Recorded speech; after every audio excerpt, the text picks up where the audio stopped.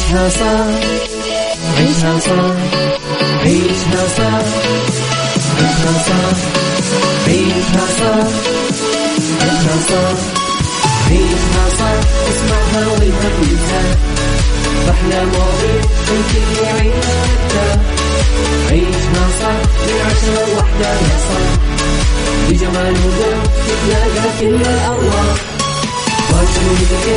يلا نعيشها صح يلا نعيشها صح عيشها صح عيشها صح على ميكس FM يلا نعيشها صح. الآن عيشها صح مع أميرة العباس على ميكس FM. ميكس FM سعوديز نمبر 1 هيت ميوزك ستيشن.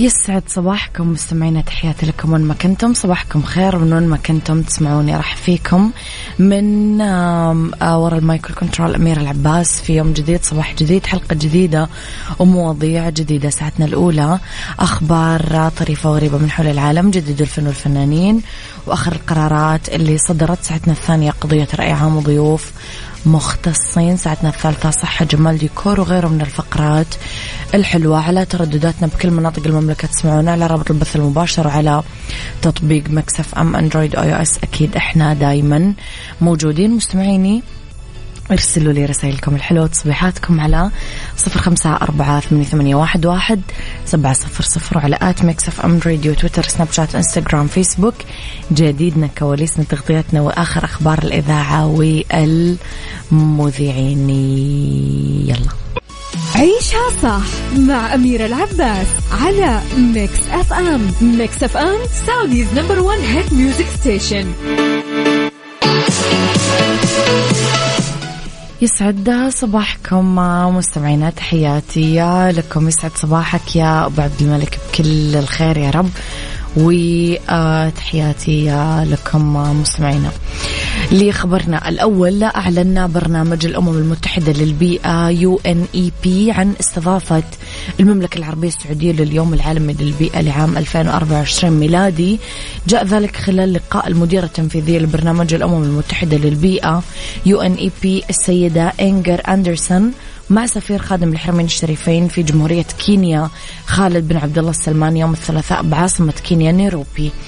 تأتي استضافة المملكة لليوم العالمي للبيئة للتأكيد على الدور الحيوي والفاعل لحكومة المملكة العربية السعودية في المجال البيئي، وذلك وفقا لرؤية المملكة 2030 وتوجيهات القيادة الرشيدة حفظها الله. ويأتي الاحتفال باليوم العالمي للبيئة سنويا ب5 يونيو، وعلى مدى العقود ال5 الماضية تطور هذا اليوم عشان يصير واحد من أكبر المنصات العالمية للتوعية البيئية.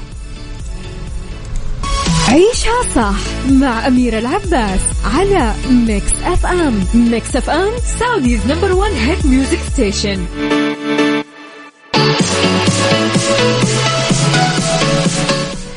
للفنانة الجميلة ليلى علوي، واللي قدمت عضو غرفة صناعة السينما بمصر وعضو اللجنة العليا لمهرجان القاهرة السينمائي خارطة الطريق لإنقاذ صناعة الفن بمصر، اعتمدت على قرارات الشعب المختلفة لنقابة المهن السينمائية، واللي تم طرحها مؤخرا بعد تسريب لائحة مشكوك بصحتها لتصنيف صناع الدراما لفئات ووضع حد أعلى للأجور. حسب توضيح صادر عن ليلى علوي، قالت نظرا للمشاكل الكبيرة اللي تؤثر سلبا على صناعة الفن المصري والفنون المصرية من مسرح، سينما، تلفزيون، سيرك، ونظرا للتغير الكبير بآليات العمل الفني واللي ألحق فينا الضرر الفني والمعنوي والأدبي في كثير من الحالات، وألحق فينا الخسائر المادية والصحية في أحيان ثانية، وأفقدنا الكثير من الحقوق القانونية والقضائية واللي أصبح لها تأثير سلبي كبير المدى بكثير آليات ومسار العمل بشكل صحي مناسب لكل فرد، وبالتالي انعكس بشكل مباشر على الصناعة الفنية المصرية. أضافت قررنا العودة للتشريعات القانونية واللوائح النقابية لتعديل مسار العمل الفني والنهوض فيه كما كان في سابق العهد. عيشها صح مع أميرة العباس على ميكس أف أم. ميكس أف أم سعوديز نمبر 1 هيت ميوزك ستيشن.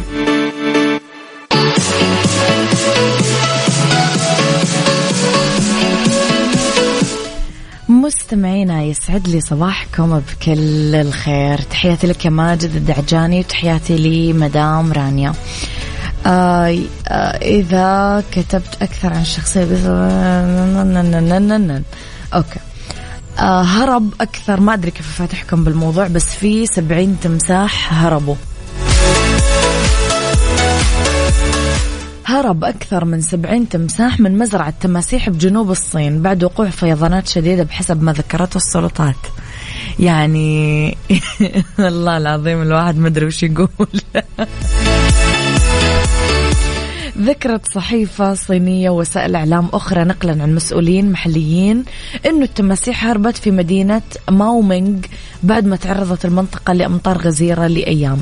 كانت بحيرة بالقرب من المزرعة فاضت على ضفيتها والتماسيح هربت، وقدرت السلطات يبقون تقريبا 69 تمساح كبير و6 تماسيح صغيرة بالمزرعة. وفقا للصحف المحلية أرسلوا قوات طوارئ تتعقب التماسيح الهاربة بمساعدة معدات السونار. طب يعني احنا نبي نعرف يا جماعة إذا ما نمسكت التماسيح وش اللي بيصير؟ قولوا لنا قبل، أهم شيء تهيئونا نفسيا لموضوع التماسيح. عيشها صح، عيشها صح، عيشها صح، عيشها صح، عيشها صح، عيشها صح، عيشها صح، اسمعها والهم ينزاح، أحلى مواضيع الكل يعيش حتى عيشها صح من 10 ل1 يا صاح، بجمال وذوق تتلاقى كل الأرواح، يلا نعيشها صح، يلا نعيشها صح، عيشها صح، عيشها صح، على ميكس أف أم، يلا نعيشها صح. الآن عيشها صح مع أميرة العباس على ميكس أف أم. ميكس أف أم سعوديز نمبر 1 هيت ميوزك ستيشن.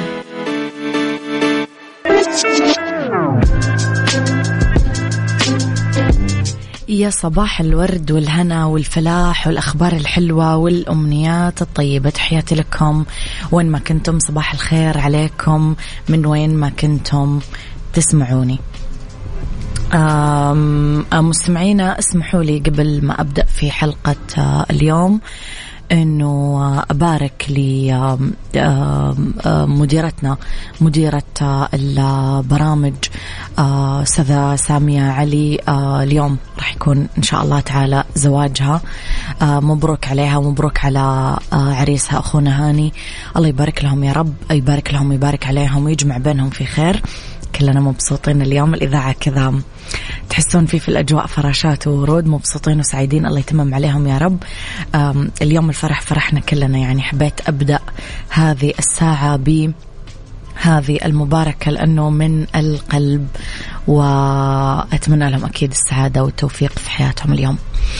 إذن مستمعينا في هذه الساعة اختلاف الرأي طبعا لا يفسد لي الودي قضية، لولا اختلاف الأذواق أكيد لبارة السلع. توضع دايما مواضيعنا على الطاولة بالعيوب والمزايا، بالسلبيات والإيجابيات، بالسيئات والحسنات، تكونون أنتم الحكم الأول والأخير بالموضوع. بنهاية الحلقة نحاول أننا نصل لحل العقدة ولمربط الفرس. المدح من زاوية ثانية، صلة العرب بالمدح المدح بدأت مثل ما عرفناها بالشعر العربي القديم قبل الإسلام. بدون شك أنه المدح ما يطلع شعر إلا وهو ظاهر بين أفراد المجتمع، وما في مشكلة، هو جزء من تكوين الشخصية. كلنا نحب الثناء وكلنا نروح للثناء على غيرنا باللي يستحقونه من صفات. نقلوا لنا الشعر مدائح يمكن مبالغ فيها، خاصة لما يقدمونها لعلية القوم. صار المدح الصادق نادر بندرة اللي يستحقونه، وبقي شعر المدح سائد بالعصور التالية ولين يومنا هذا. وإذا قل واستبدلوه بعد ما كان بارز بالشعر وضعف بين أفراد المجتمع، انقلب الحال، ضعف بالشعر وتزايد بين الناس لدرجة ممقوتة، وصل لمستوى الخداع اللي يتبادلون الناس ويحبون أنه يتقدم لهم، حتى صار بعضهم يحس أنك إذا ما مدحته أنت ضده، حاقد عليه أو حاسده. سؤالي مستمعين لكم، هل تتأثرون بالمدح سواء قل أو كثر؟ طيب متى ممكن يكون المدح سلبي؟ قولوا لي رأيكم على 0548811700. أبو عبد الملك يقول على خبرنا الأخير في الساعة الأولى، الصين ما تبغى تجيبها البر، الله يستر والله. صباح الخير أمير عز الله، 60 تمساح حصلوا وجبات فريش تشي اي والله، يعني الله يستر من جد. يسعد صباحك بالخير والنجاح يا رب. تحياتي لك دكتور غيث، يسعد صباحك بكل الخير يا دكتور. عيشها صح مع أميرة العباس على ميكس اف ام. ميكس اف ام سعوديز نمبر 1 هيت ميوزك ستيشن.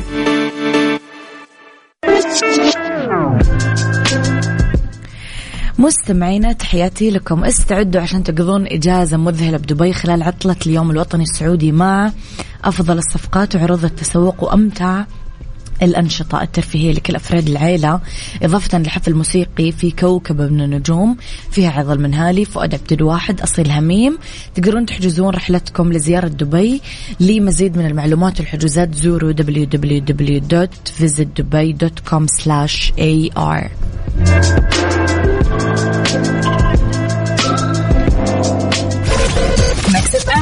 Saudi's number 1 hit music station. صباح الخير والأنوار، ألف مبروك لعروس مكس اف ام، ربي يوفقها ويسعدها يا رب. ما في أجمل من الفرح وطاقته تدخل السعادة على الجميع. أي والله. لطيفة تقول لموضوع اليوم على الإنسان يعرف نفسه وقيمته، هو اللي يعرفها ويصنعها، ما يهم مدح أو ذم. لما يتساوي عندك ذمهم ومدحهم بمعرفتك بذاتك، أنت بقمة قوتك وسعادتك وراحتك النفسية، وهذا مذكور بالقرآن الكريم. لست ضد الشعر والمديح، جميل، لكن الأفضل يكون بما هو في الشخص حقيقة. صح. غيث يقول بالنسبة لي المدح ما أعتبره هدف شخصي ولا أبحث عنه أمانة، لأنه أخشى أن يؤثر علي مستقبلا ولا أفكر فيه. مستمعين، ما تلاحظون أنه الناس أصلا صاروا ينفرون من الصدق حتى لو اتقدم لهم بشكل مهذب كرأي أو نقد بناء؟ يبغونك تمدحهم طول الوقت، تثني على الشكل وكل شيء يقولوا ويفعلوا. الغريب بالأمر أنه يتساوى الجاهل والعالم بهذا الولع بالثناء، يعني العالم يحب الثناء والجاهل يحب الثناء.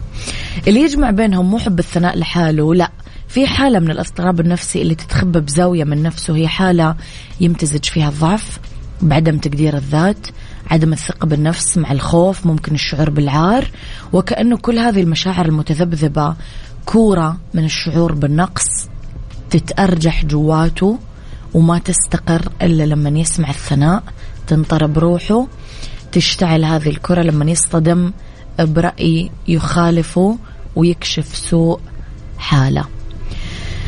ألم يتبادل بعضهم المديح بمواقف ومواقع عملية وثقافية وفنية عشان المصالح الخاصة.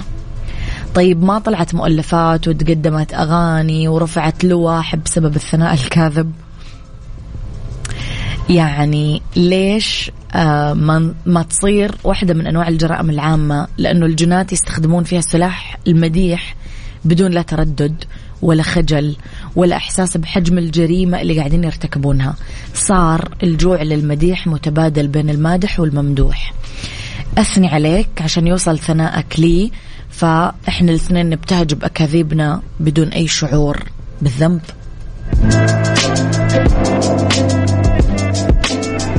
ما صار سقوط قيمة الصدق مرتبط بأوضاع عالمية عظمى، لا، اتغلغل بعمق الحياة الاجتماعية والثقافية. صار الشخص العاقل يربي نفسه على قول الكذب ويلتزم الصمت عشان لا يتهمونه أنه حاقد أو حاسد على أقل تصنيف. شخص غيور ممكن يقولون عننا أحيانا، وبكذا تختل الموازين.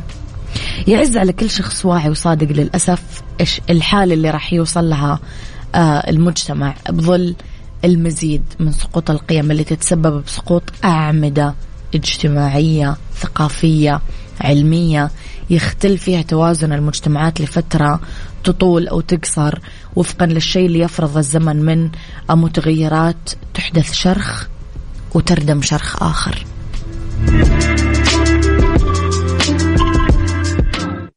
بيوتي ضمن عيشها صح على ميكس اف ام.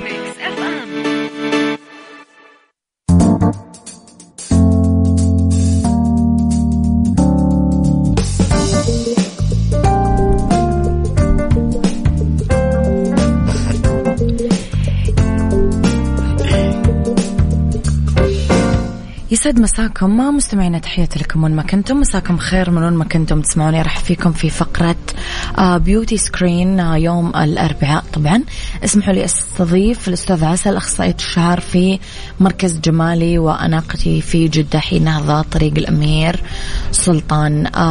لو نتعرف أكثر على التسريحات المطلوبة جدا والمعتمدة عندكم بمركز وصالون جمالي وأناقتي.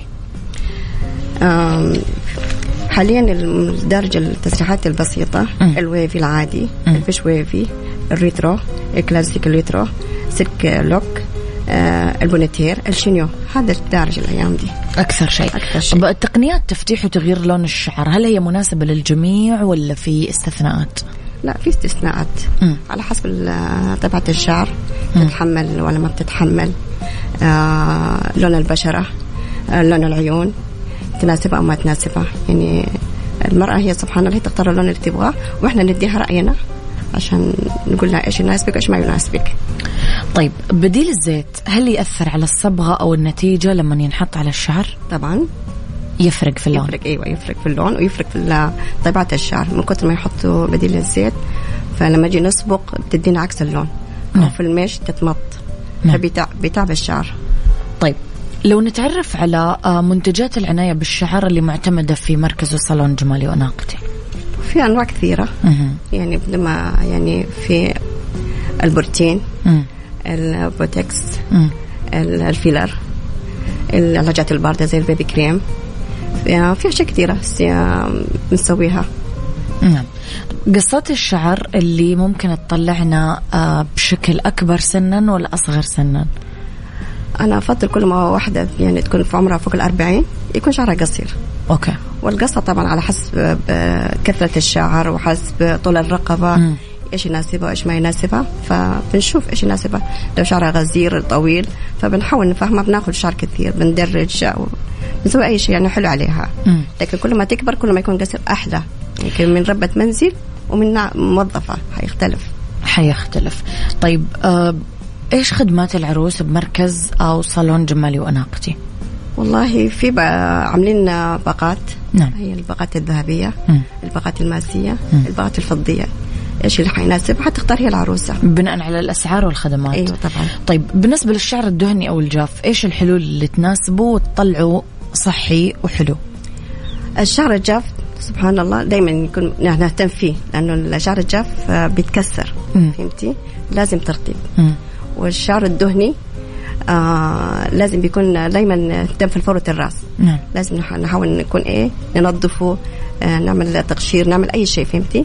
علشان نحافظ على الشعر، يعني صحة الفروة بصحة الشعر. طيب إيش طرق العناية بفروة الشعر؟ ديتوكس أحسن شيء. أحسن شيء صراحة، أسبوعيا أو شهريا، يعني مرتين في الشهر أقل شيء. أقل شيء. استخدام الأجهزة الحرارية، السشوار، الفير، الستريتنر وغيره من الأجهزة، هل له ضرر على فروة الشعر ولا لا؟ طبعا في في ضرر. في ضرر. ايوه في ضرر، بس حاليا البراندات منزله حمايه، سيرومات مثلا. أيوة سيرومات، في حمايه بخاخات بنسويها عشان نحمي الشعر ونحمي فروة الراس. طيب لو نتعرف شوية مدام عسل على الخدمات المميزة المقدمة عندكم في المركز. بدون استثناء، عندك تسريح ومكياج، عندك الحواجب، عندك تنظيف البشرة، عندك الحمام المغربي، عندك العلاجات بجميع أشكالها. نعم. تسريحات العروس، تاج، الهيد بيس، إيش الأطلال اللي تناسب كل عروس؟ والله شوفي على حسب تركيبة الوجه، إن كان دائري أو كان طويل.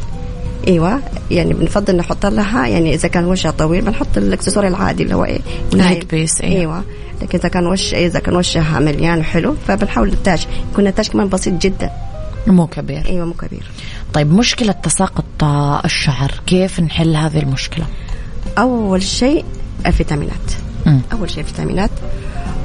نشوف ايش اللي ناقصها في جسمها. اول شيء تروح الدكتور وتشوف ايش اللي ناقصها.